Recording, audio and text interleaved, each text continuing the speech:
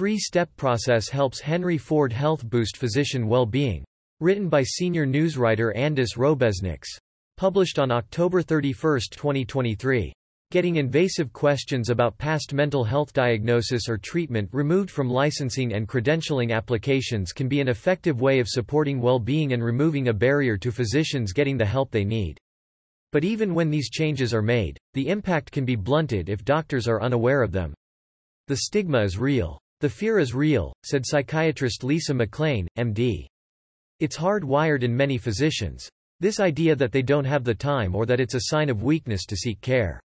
Dr. McLean led the effort to change the question on the credentialing application at Henry Ford Health, where she is the Chief Clinical Wellness Officer of the Henry Ford Medical Group. Henry Ford Health is a member of the AMA Health System program, which provides enterprise solutions to equip leadership, physicians and care teams with resources to help drive the future of medicine. Dr. McLean spoke at an AMA Insight Network meeting highlighting how her system implemented the changes on its credentialing forms and continues to educate staff on why the changes were made. The AMA Insight Network helps AMA Health System program members gain early access to innovative ideas, get feedback from their peers, network, and learn about pilot opportunities. Reducing physician burnout is a critical component of the AMA Recovery Plan for America's physicians. Far too many American physicians experience burnout. That's why the AMA develops resources that prioritize well-being and highlight workflow changes so physicians can focus on what matters, patient care. Moves in the right direction. To implement the changes, Henry Ford Health followed the three-step toolkit that can be found in the Take Action section of the Dr. Lorna Breen Heroes Foundation website. The three steps are: audit, change, communicate.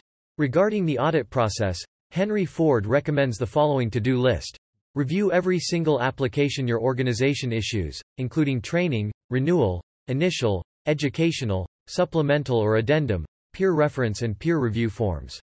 Look for questions that contain invasive or stigmatizing language and disclosure requests about a physician's health and well-being. This includes questions that ask about a physician's history of time off, or breaks in practice. Language that references mental health explicitly in any way that is not supportive. Questions that ask about usage or past experience of treatment. Peer reference forms often contain outdated language that may not be immediately noticed as other changes are being made on more high-profile forms, noted Corey Feist. He is president and co-founder of the Dr. Lorna Breen Heroes Foundation and also spoke at the AMA Insight Network event. The AMA advocates to support the mental health of medical students, residents and physicians. This includes ensuring that state licensing, credentialing, employment and other related applications do not contain stigmatizing language that inappropriately asks about past diagnoses or treatment for mental health or a substance use disorder. 26 states have removed or modified such questions on their licensing applications, and so have 12 health systems that represent more than 127,000 health professionals. Another 21 health systems are in the process of doing the same, often with the effort led by chief wellness officers such as Dr. McLean. A few words make a big difference. Originally, the Henry Ford credentialing application included this question: have you ever been diagnosed with and/or received treatment for a physical, mental, chemical dependency or emotional condition which could impair your ability to practice medicine? That question has been revised and now asks: are you diagnosed with or receiving treatment for any condition, physical, mental, emotional or substance dependence related, that currently impairs your ability to practice medicine? Dr. McLean also recommended that someone needs to own the process end-to-end, to ensure that the logistical process of updating relevant documentation is executed and goes live.